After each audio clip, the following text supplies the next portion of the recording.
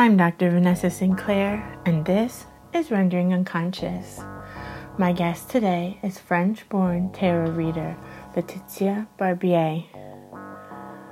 She studied art history at the Sorbonne and has been working professionally in the arts for over a decade. She's here to discuss her new book, Tarot and Divination Cards, a Visual Archive. She's an integral part of the Morbid Anatomy Museum, where we host our monthly psychoanalysis, art, and the occult events. She also offers classes through Morbid Anatomy Museum.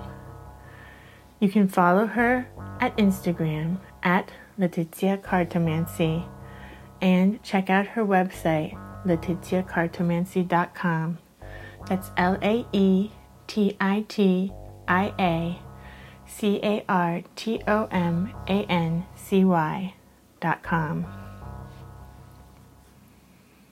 Speaking of which, our next event at Morbid Anatomy Museum is coming up on November 20th.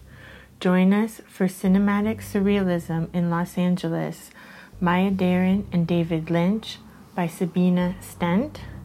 And Mary Wild will be joining her, presenting David Lynch, Cinema's Uncanny Master. Visit morbidanatomy.org/events for details. You can also visit psychartcult.org. That's psychartcult.org for links and more information. On a personal note, now that I've wrapped up 6 different events in 6 different cities in 3 different countries over the past 5 weeks, I am settling back into my weekly routine at my home office, and I actually have some availability for analysans. So if you've been interested in pursuing psychoanalysis, and specifically with me, now is a good time to get in touch. You can email me at vs@Dr. Vanessa Sinclair. To support the podcast, visit patreon.com/Vanessa23Carl. Thank you so much to everyone in our Patreon community. Your support is greatly appreciated. Every Monday in our Patreon community, we post Magic Monday, where my husband Carl Abrahamson and I post about our magical and creative practices. Join us at Patreon. As usual, this episode of Rendering Unconscious is available to view at YouTube. Visit Trapart Films' YouTube channel. That's TRAPART Film at YouTube.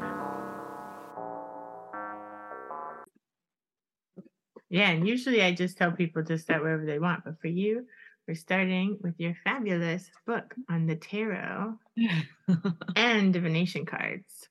And divination cards, yes. How did this book come about? Well, it's a long, uninteresting story.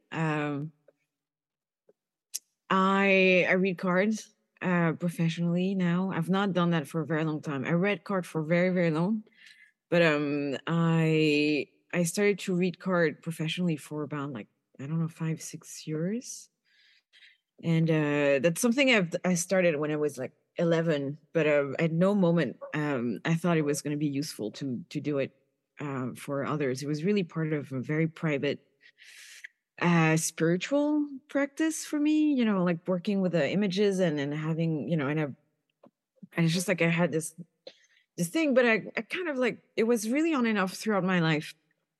And then I had 2 readings, one in Needale. At the moment, the Morbid Anatomy Museum was folding, and another one by a tarot reader who was also happened to be Joanna's stepmom. And both of them, the medium from Needale, Lauren Thibodeau, and her, Judy, give me the same message, maybe 6 months in between, which was basically you need to read cards, and you're going to channel by doing automatic writing. So, the first time I was like, oh, that's so great. And everyone, all my friends were like, oh, that's great. You have the look, just like, "Oh, whatever." And so I went to France that summer. I brought back some part of my tarot book collection. And it was, interesting to redouble. And then when I got the second reading, suddenly I just took it so much more seriously. And it just felt like retrieving my mother tongue. Basically, it's just like something I've forgotten, and now it was just back there. So fast forward a couple of months, I'm just like, well, I'm gonna try to, I should, people should know I'm reading cards now. So I started an Instagram because I'm a millennial and that's what we do. I love curating images. This is what I do, like to avoid working. I go on library database, and I just try like keywords and see what comes up and spend hours kind of leafing through the results. And so I've done that for, I don't know, like so many years. And I was like, what if I just try to put the word tarot or divination card?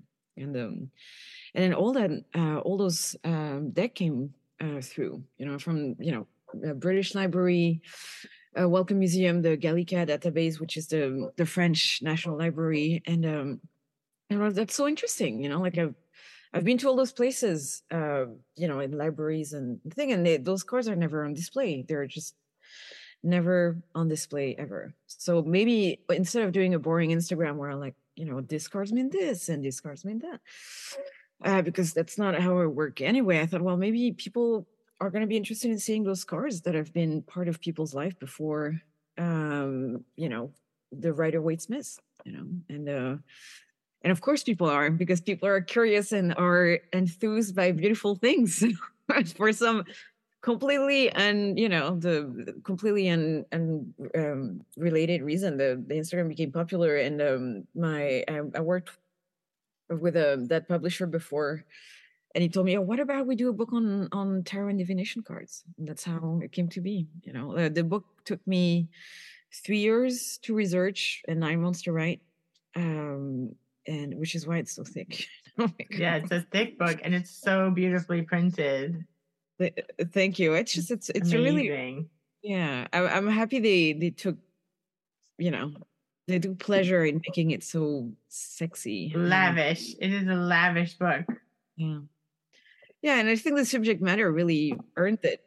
I think that tarot is such a, it's such a strangely Venusian Taurus, tool.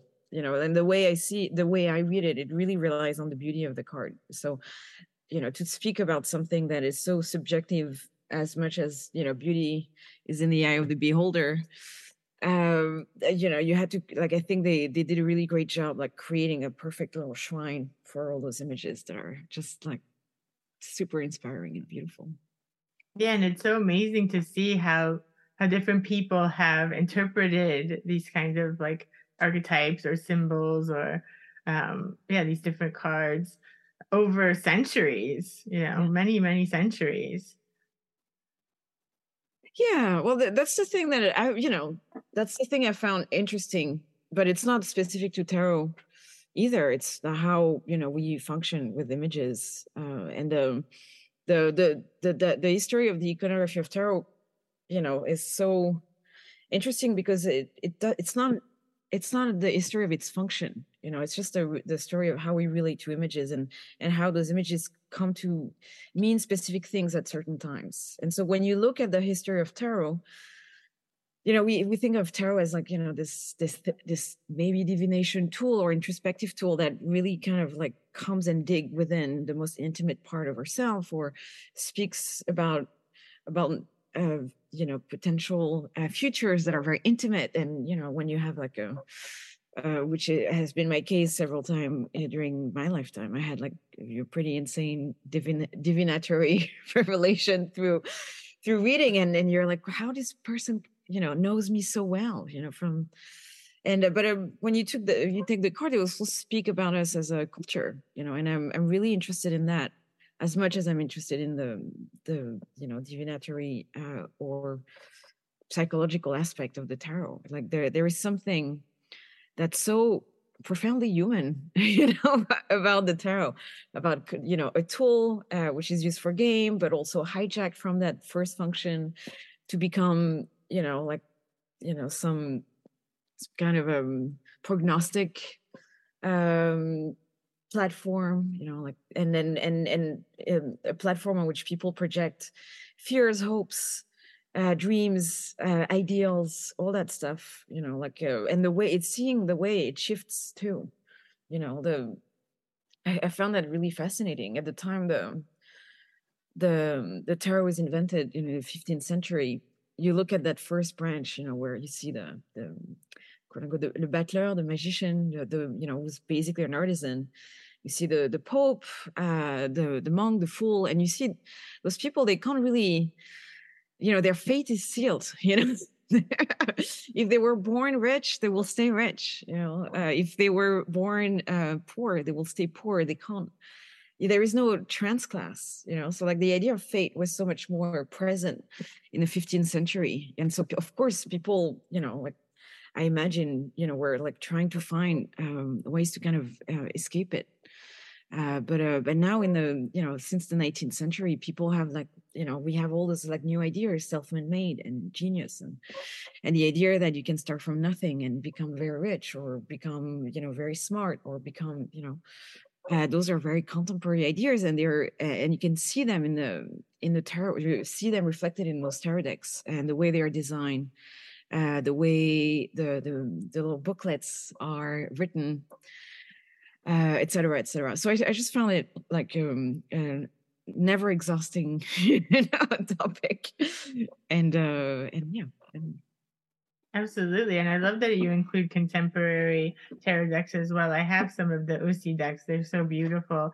And I don't have the Ghetto Tarot deck, but I've seen it online before, and it's so striking, especially the Justice card. I feel like that is just the most beautiful portrayal of justice. It's such a striking card. Yeah.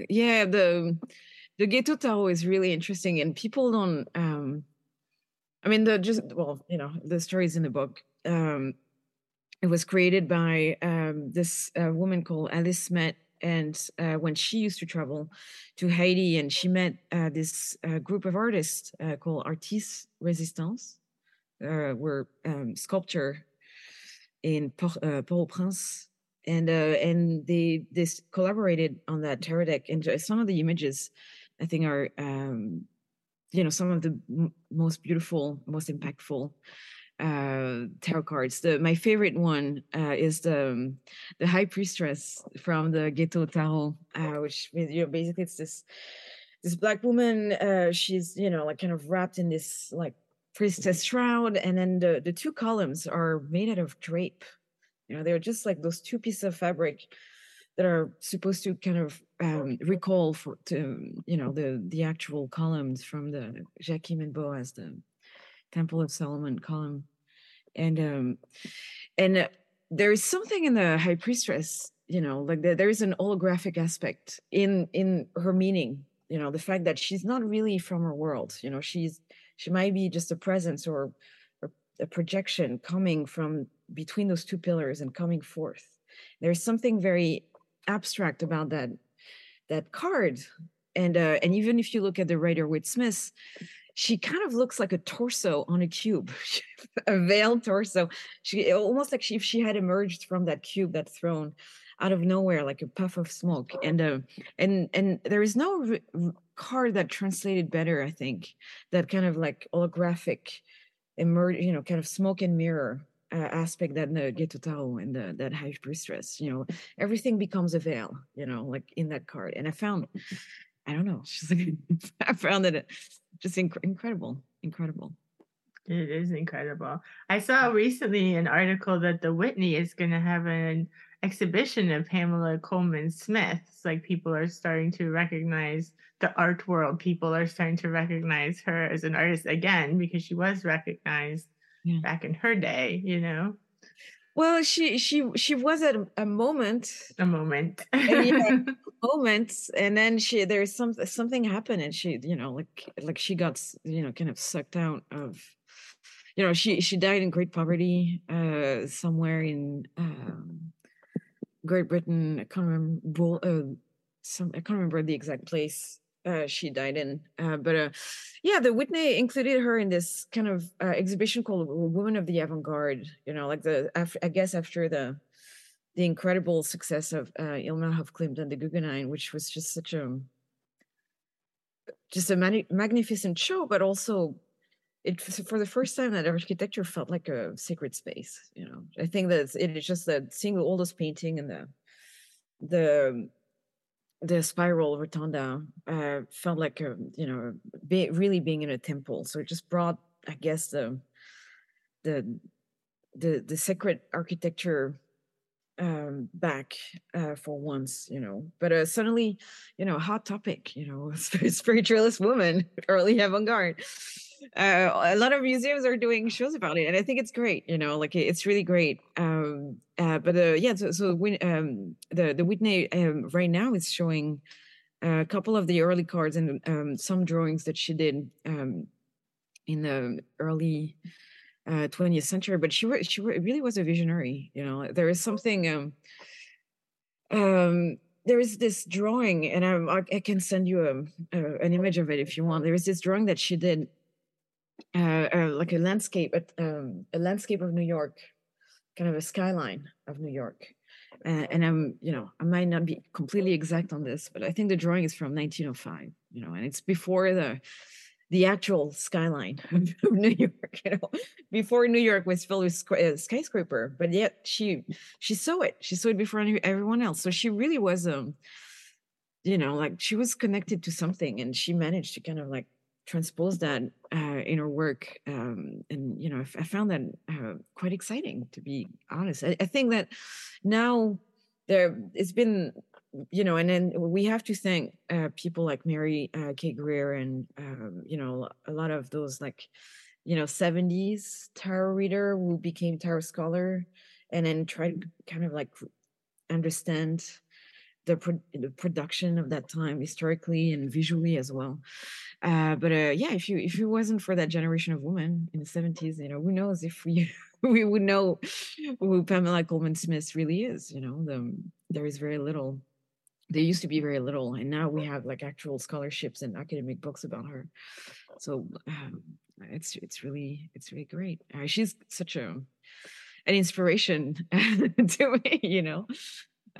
She's such a strange, and I love, like I found a complete kinship toward Pamela Coleman. I think one of the reason I'm French, but I read the Rider-Waite Smith because for some reason there's something in that early century kind of like pre-Raphaelite, like longing for medieval troubadour stuff that really correspond to something of my own personal sensibility. I don't read with the Marseille, and most people think it's so vulgar for a French person not to read the Marseille. I did read it for so long, but it's just like, like I found the images she created are such a poetic, never-ending well. They just never cease to bring something surprising and shockingly matter of fact very often. So I'm excited. I think you wrote that she created them all from like April till October 1909. Like she created the whole deck in such a short period of time. Yeah, and it's just like there was a lot of controversy around like what did she create it for it. Like obviously Waite gave her some kind of a very kind of like tight parameters for the major arcana, but it's usually accepted or open that she created that new technology of the minor arcana being completely illustrative. She might have been inspired by the Solabusca deck, which is a 15th century deck. There's a great book about it in Scarlet imprint for people who the book, the Solabusca book, the Solabusca book, the Scarlet. It's just like such a mad, amazing read, and I recommend everyone who's interested in tarot history to check it out. But so yeah, so like this new technology of like having the minor arcana as like figurative cards, suddenly kind of opened up a more intuitive approach, which was clearly needed. And like in the age of Aquarius, 60s, 70s, it completely thrived.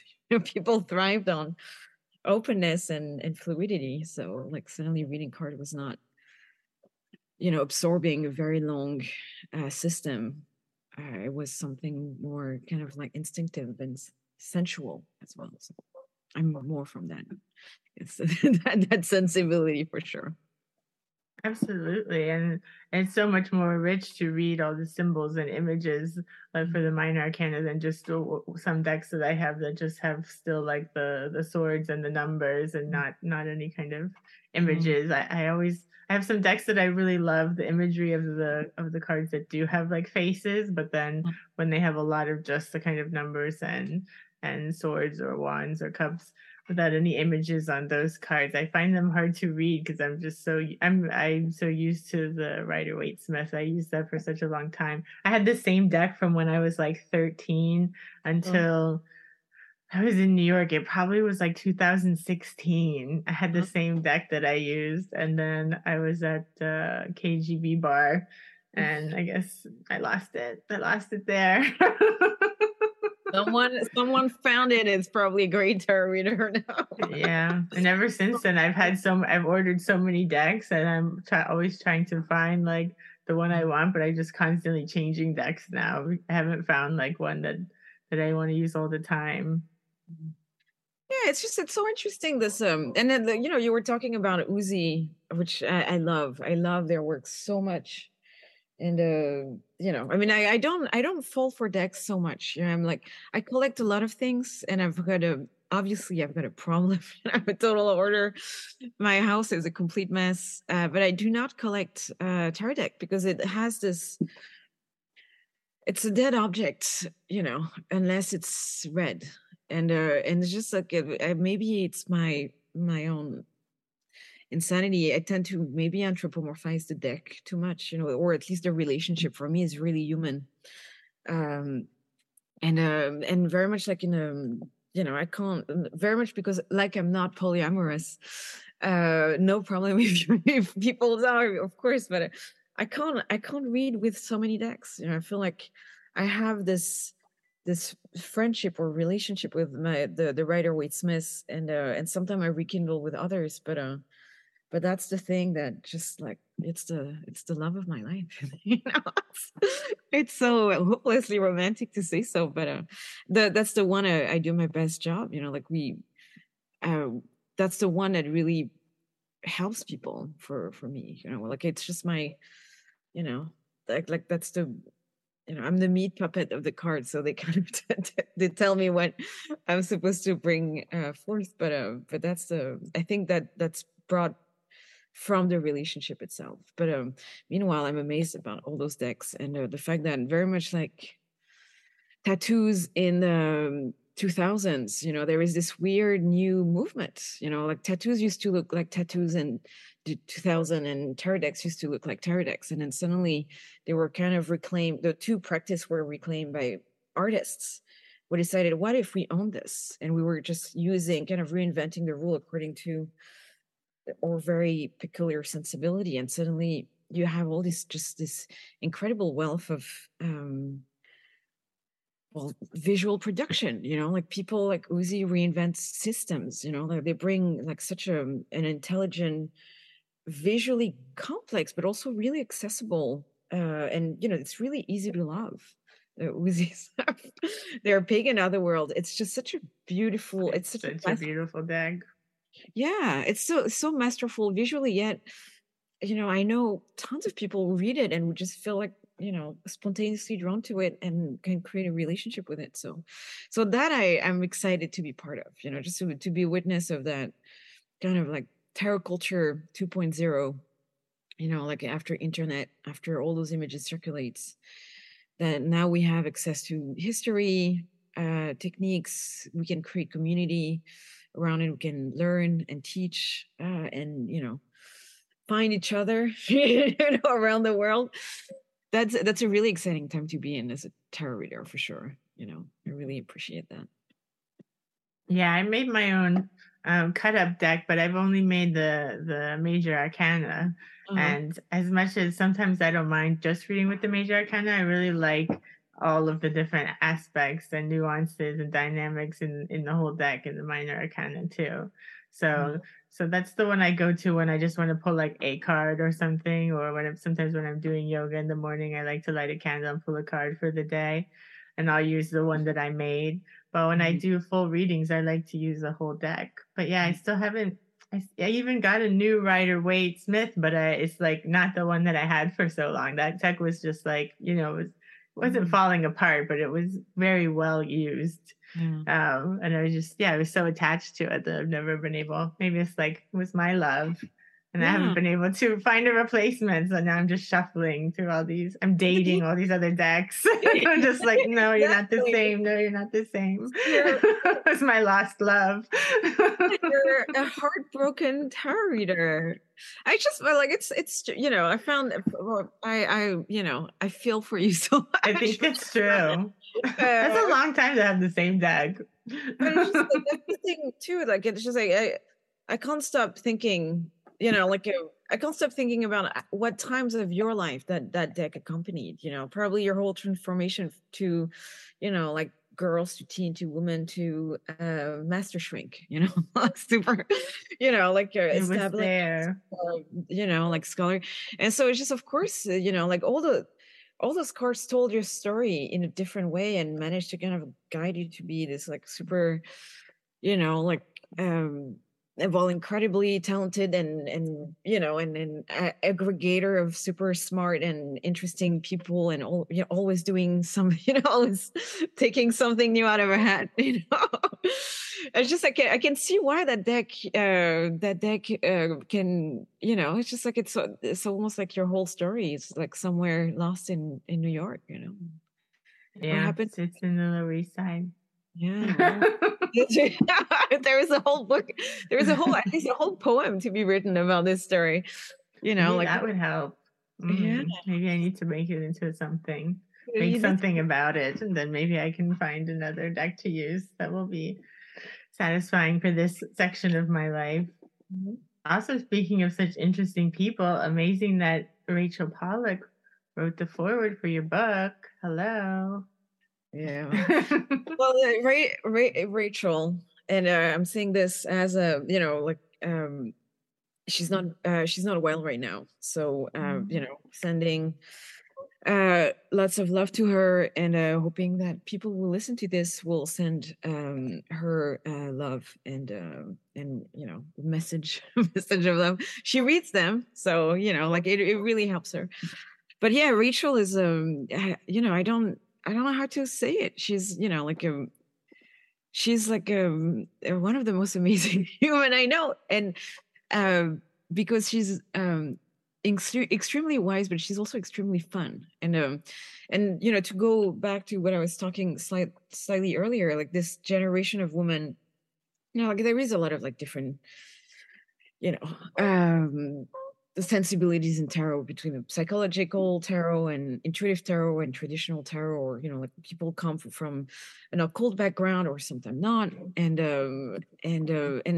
there's something to be said, if I had to kind of reclaim my affiliation, it is profoundly Anglo-Saxon, but not, it's from those like the hippie woman from the 60s and 70s, the Mary Greer and Rachel of this world were complete punks. Like I had on my Patreon, I did an interview with Cheryl Smith, who's a tarot historian, and she's in her late 70s, and she was telling us about like how it was to try to learn tarot in the 60s and 70s without the internet in the Bay Area.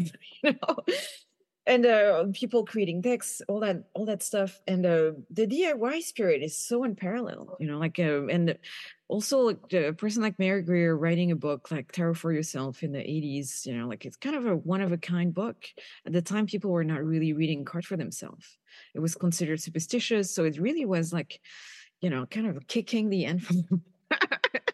They were so punk, like, and Rachel really is a, she wouldn't say that about herself, but I'll say it because it's true. She's such an irreverent, fantastic storyteller, and I think that's one of the thing I love so much about her. Like one of the thing I learned, you know, and I think a lot of people learn is that um, the stories have the power to change our lives, and tarot is a tool that articulate one story, like one possibility, and we can basically take decision around it or use it to inspire us or use it as a cautionary tale.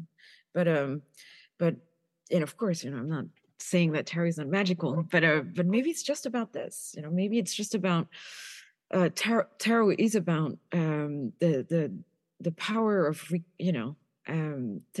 speaking,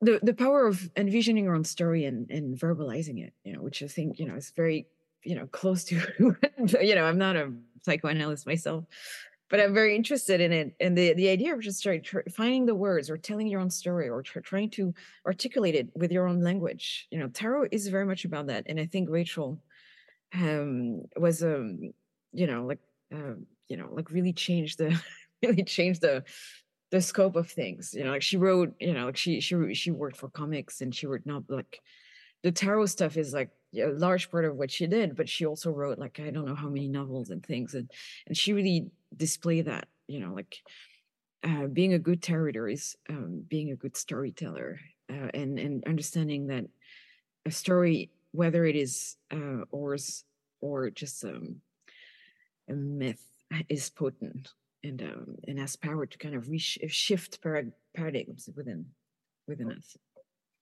Yeah, exactly. People thrive with myth and metaphor, and these kinds of allegories. And I feel like that's what really mainstream culture has tried to take away a lot, is like the power of myth and make everything like, super. I mean, science is great too, but you can't just boil everything down to its parts and think that's the whole thing. They're like myth and metaphor and allegories are so potent, and people really think and understand in those ways. Yeah. And it's interesting that too, obviously I'm not I was listening to this radio show in French. I listen to the radio a lot, and I listen to French radio because I'm French. And so we have a lot of like great philosophy show, and one of them that I was listening a couple of days ago was on some there was like a recording of Jacques Lacan. Yeah. And he was talking about that one thing, you probably know so much more about this. He was talking about a text that Freud wrote at some point, where he compared his discovery of psychoanalysis and put it in perspective of like Copernicus kind of changing the paradigm of, like the solar system, and, like the earth is not at the center, the sun is at the center. And then the fact that, discovering the whole psychoanalytic theory felt like this, and Lacan was talking, oh well, actually I see things differently slightly, but and so it was just interesting because I've heard him speak so much in other shows, but like there was something about his way of speech, like his like love of puns and his great theatricality when he speak, just like when Lacan speak, it's a spectacle, it doesn't read this way. And I didn't try hard. I'm gonna say this, so, don't quiz me, but I was just kind of completely amazed by his way of speech, because when I read the card, it's the same thing, like very often they function, to me at least, in visual puns, the idioms, I will see an element and the element will be an idioms coming up, and so there is like this very strange aspect of like image, language, stories, something, like people speak about that language of the birds, this kind of like use of puns and magical text to kind of hide secrets or different levels of understanding. And I feel that that's one of the great pleasure of the cards. They have a slang. They speak, the same card will speak differently to you with a different tone, and it makes it so. It makes it as a tool whether we use it for divination or for introspection, it makes it such a live tool. It's like it's the real never-ending story, it's just like things reshuffle. The story kind of reshuffle itself every time. Like all the parameters are repositioned, and the matrix evolves, from it's like some kind of like strange narrative ecosystem. I found that really beautiful. That is wonderful, and I'm glad you brought up Lacan, because I wish I could listen to him and understand what he was saying in French, because that's exactly how I feel like. Obviously, I haven't been able to do that and understand him, but when I read, he didn't write very much. He only has like one collected, a book of collected writings that apparently he was like very against even publishing, because he didn't like writing so much. But everything that we have of his are all these talks, and people have transcribed them from recordings of the talks, but he wasn't involved in the editing or anything like that.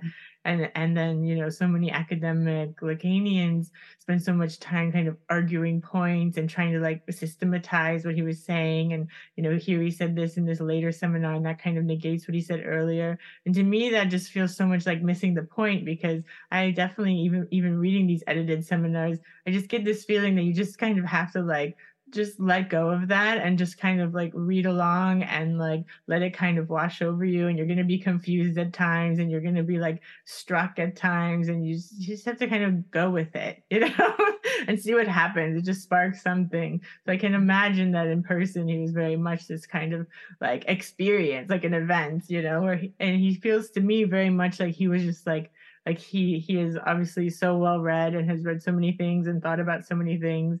And it seems to me when he goes up, he has kind of like an idea of what he's going to talk about, but he really just like lets himself kind of associate. And it feels to me like like he is kind of like in this experience of what psychoanalysis does, like when you're conducting sessions where people are able to like really tap into their unconscious and let themselves associate and play with language and kind of see where it leads, rather than having this like fixed idea of like where he's going to go and how all these formulations are going to be. That's just how I imagine him and perceive him. Who knows what that's what's true. But there was something you wrote in the book about people trying to kind of calcify something that's like moving and evolving. And when I read that sentence in the book, I thought of exactly that, of all these like psychoanalysts trying to kind of lock down theories that are evolving theories, and they're like live practices, and your theories and your ideas should always be evolving, because it's a practice, and when you encounter different people, you're going to learn different things, and different things are going to come up. So like trying to lock down these theories is to me completely pointless.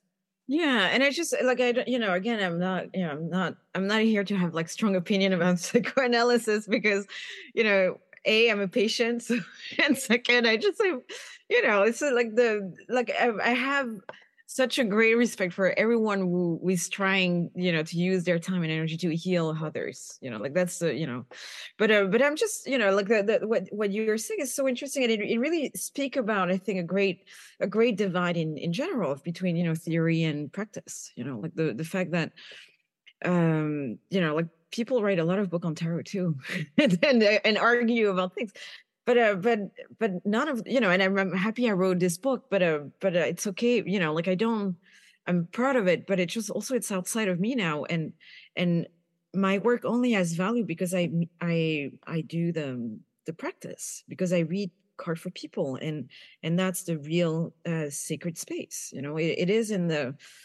that for the way I see it, it's like a poetic, a healing poetic art form. Like the value of tarot starts very much like in a session, in session. Start at the beginning and at the end, and then there is time between, but that's when the magic happened. Then the rest, the books, the history, of course it's interesting, and of course I'll keep studying, but the real magic is like the motion, and the fact that I'm gonna prove myself wrong every day, because I've just suddenly it's alive, it's a living art form, and very much like, I'm sure, psychoanalysis, like you're it's almost like you're redefining your practice every time you're in session, because like you hear something differently, or I'm sure you're trying to kind of put your theory, but also your own sensibility toward helping or bringing, I guess, the patient to somewhere. Again, I'm just completely, your whole work is a mystery to me.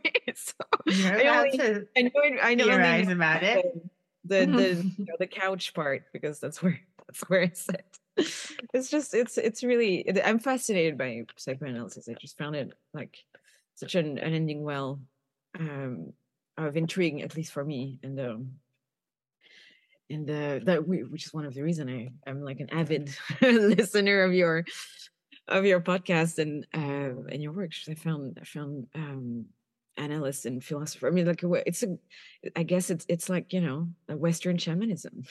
Maybe it's totally insane to say that, but this is the only the only domain where subjectivity has a value, and that things are not quantifiable, and that theory are not really verifiable. Things march in a very different pace, and having that reintegrated in a Western rational worldview it's just like incredibly bold. I'm happy I was born, and I got to experience it, like, well, while it was kind of normalized.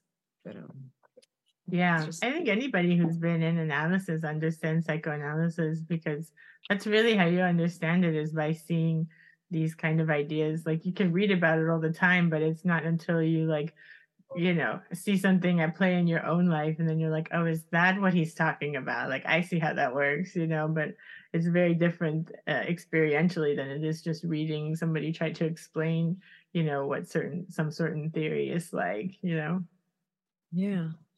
And I often wonder what it would be like to have been in analysis without studying it. Those people really fascinate me, like people who don't read it and don't study it, but are in analysis. It's like, I wonder what that's like when you don't know the theories. I mean, of course, in popular culture, some of the theories are just around and people just know them generally. But when you don't kind of know these theories to look for, what is it like to just kind of put things together without that? It must be amazing. Well, I can tell you this, for having been for a little while in the Lacanian, zone. It's terrifying. I knew psychoanalysis, but I didn't understand the Lacanian side of it, and I found it to be both interesting and terrifying. And the first time my shrink pulled a short session on me, I was just like, what? What is this? What does like someone mean? Smacking you in the face. Yeah. That's how I felt. They were like, bam. I was like, what? Exactly. What's happening now? Exactly. I was just like, really? And so I was like, okay, it must mean something. Let's just go and try to find out what she's trying to point at right now. But yeah, like the thing is, nobody gives you the road book for this. I guess now I'm interested in the road book as much as I'm interested in them, just not, rationalizing it too much. It's really, it's okay. But yeah, strange ride. Really strange stuff. Really strange stuff. Yeah, I like experiences and processes. When I read tarot for myself, I always do it intuitively, and then I always look at Rachel's book, the 78 Degrees of Wisdom, and see what she has to say about the cards I pulled, because no matter how many times I've read that book or how many times I've read my own tarot, it's like she always has some gem in there that I hadn't thought of for every card. There's always something in there and I'm like, that makes perfect sense. Yeah. Well, I think the cards that have this very strange power, I guess. They're very potent in their way of reinventing themselves. And of course I think it's also linked to what we project on it. And that's the thing that is very interesting to me, because I don't really read my cards for myself. I work with cards every day for other people, or I do other type of work with them. But if I need a tarot reading, I'll go and see a tarot reader and then just get a formal reading, because it's just like I'm missing, the neutrality a little bit. So if I want to put in one, it's easier to have it done by someone who doesn't know you as much as you believe you do. But yeah, I'm just interested in trying to understand also like the mechanics of what's happening when I read cards. Like um not to toot my own horn, but I managed to have a practice. I've got people comes to see me, and they come back, and I've been in people's life for sometimes many years now, and and so there is something, like whatever I read on the card, what's the source of that projection, like what's the essence of what I'm seeing, like what am I supposed to funnel here? Is it the person? Is it something from the divine? Is it something that I read in the person rather than in the card? It's just very hard to know. I don't know if I'm I hope I'm magical, but also maybe I'm not. I remember once in one of your events you mentioned that one of your guests wrote that article, which I asked you after to send me because it was just so interesting. It was an article on how like basically diviners are like very often victim of childhood trauma, and that basically their hypersensitivity, like of like trying to kind of hyper read, like an abusive parents, allow them to later on to just kind of develop those almost extrasensory abilities to read people. And as much as I would love to just be a wizard, I'm also since I've been not a brutalized child, but I have like a very complex family history and stuff. I'm just wondering about that too. Like what happened? Like who's the source of the projection? Is it what am I feeling? What am I feeling really? And I might not know, but I found that fascinating. Yeah, no, that's an amazing piece. He actually gave that talk too at Morbid Anatomy when I was physically in New York, and we did physical events there. And then now, of course, we have our We'll online do event. it whenever you want. Just tell me, and we'll do it. I don't know, at the cemetery or something. We'll find you a cool place to do an event if you want to. Yeah, that would be fun. When and if I ever get to New York again, that would be really fun.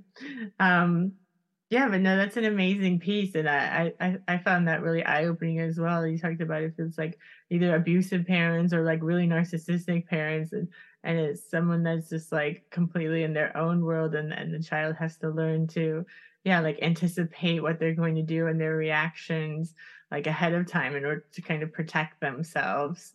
Yeah, and I can relate to that. So Yeah, it was a beautiful read, I can tell you this.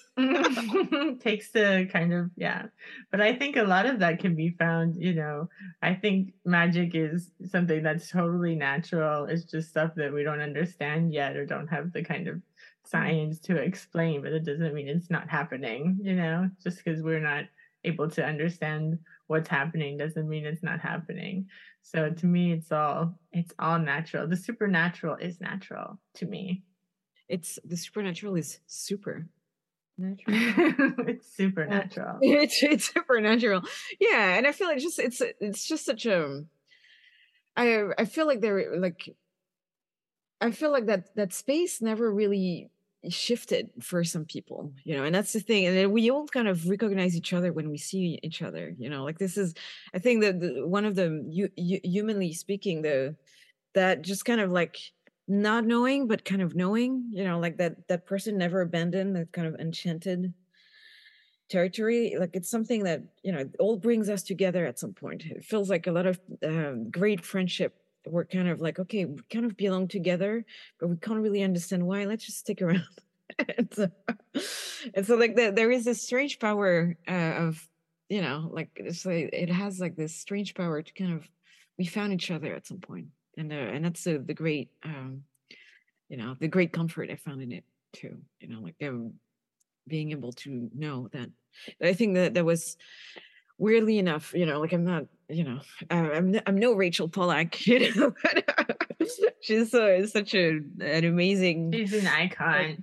Yeah, she does. She is, but I'm so proud to be a friend. Then she, like, she wants to. Like, I used to go there. I used to go to Rhinebeck like once every couple of months, and we'll just have food and go to the bookstore, and then she will bring me to some like cool places, and she'll drive me around and tell me stories and play games and look at cards and just that thing where like I'm a very shy person, and I'm very easily intimidated, specifically by people I respect. I've kind of like shut down, and I'm just like completely socially awkward. But yeah, we're sort of just some people, like we just meet, and then things are completely natural. And Rachel is one of those people where it's just like she's the empress in her own magical domain, like. And I had like several conversation about that with her. It's just like this idea of magic equating to control, and how, for her, and very much for me too, it is very much like an expression of the poetics of nature. Like, if we just see through synchronicity, or things, object we found, the way language kind of rebound on my life, which is something that always it's very funny. I will see words, or I will hear them, or just like language has always been something very bizarrely big signifier in my life. And how, like, somehow we don't have to. I'm saying that, I'm not, being, I don't want to be upsetting to people who do ceremonial magic, but I know that for me, it's not so much about trying to do a recipe to get a results. It's more kind of just like, like observing, very much like a naturalist, and seeing what, like what the poetics of nature brings to the surface for me to read and maybe make meaning out of. Yeah, I like that too. Maybe do a little gardening, And I also want to make sure we mention too that your classes, you teach tarot as well. Yeah, I teach. Ha ha ha! Come to my class. Well, yeah, but it's just teaching is great. I love it so much. I get to meet incredible people like Gabriella, and then just I'm just really I'm really amazed by it's just the creativity of people. They're like complete. How can I see this? People are longing for imaginative work. And I think that's what we do in the class. We read cards. I have cards. I have classes where I talk specifically about tarot history, or at least try to kind of unfold the history of those images. But yeah, it's just like it's a little clubhouse. Like we have fun. We do tarot. We speculate things. I like to use like a lot of the work I do is very much linked to art history and history. So I'm using images to kind of like how can I say that, to stimulate the imagination in general. So like if you can read an image, you can read all images, whether it is a tarot card or a surrealist photography, or like an image, a photograph of you from the past, and kind of like read between the lines of things. There's a lot of those images can be unpacked in so many ways. So this is basically what I do with people. I'm trying to teach them how to I can't teach them what I know, because I don't know how I know what I know. But I can teach them how I find it.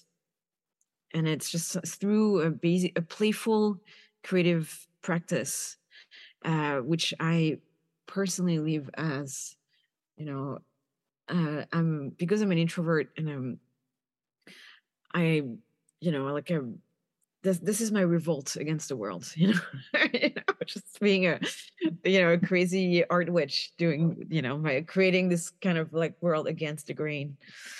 I've always been a big Huysmans. I love that novel so much, the Against Nature.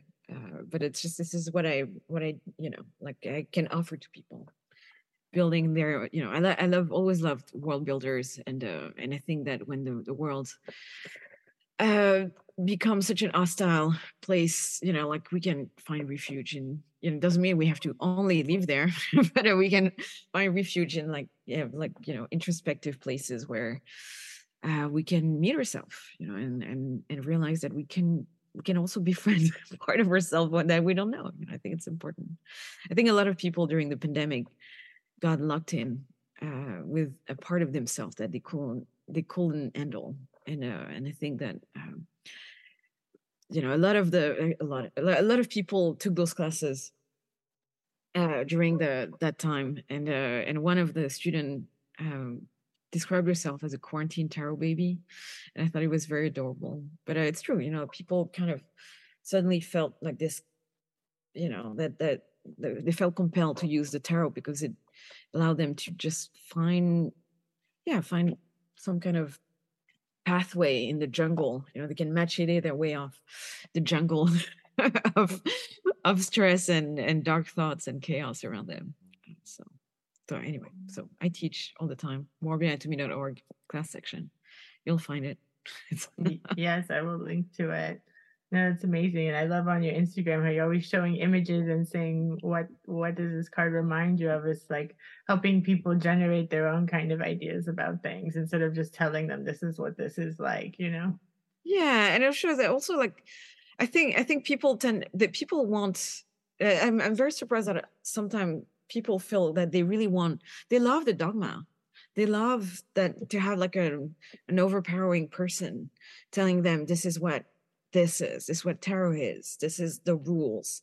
Don't go out of the, this is, by the way, actually, and I think like what I'm not trying to make a very important point apart from, like showing beautiful images and giving people an opportunity to play. But it's interesting. I think people suddenly are confronted to the multiplicity of answers, and I think that it allows them to be a lot more open about, like different interpretation. The fact that there is not, of course, there can't be one unilateral answer. So tarot, it doesn't work this way. It's not a science. It's subjective. That's why it can reinvent itself from one generation to the next.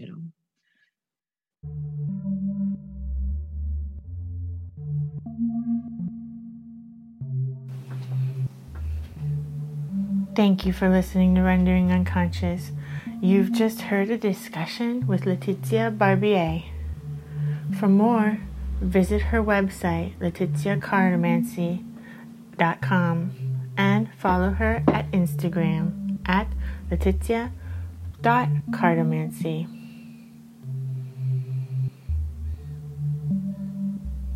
Check out all the events as well as Laetitia's classes at Morbid Anatomy Museum. Visit morbidanatomy.org for links and more information. You can follow me on social media at rawsin_. That's RAWSIN_.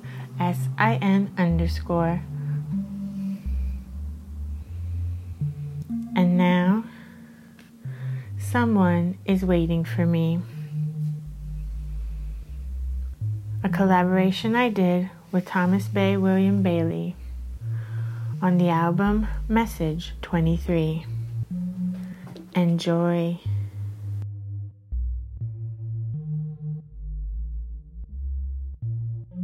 Someone waits on.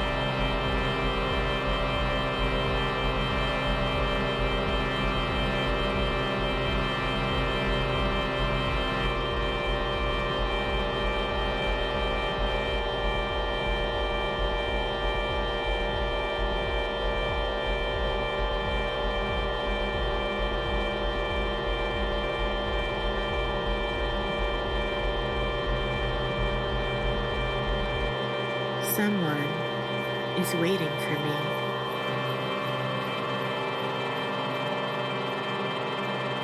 Someone is waiting for me.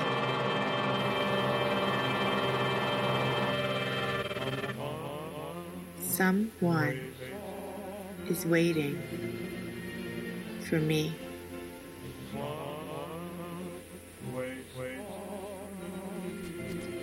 The cut-up method was a member of both, is set across in the.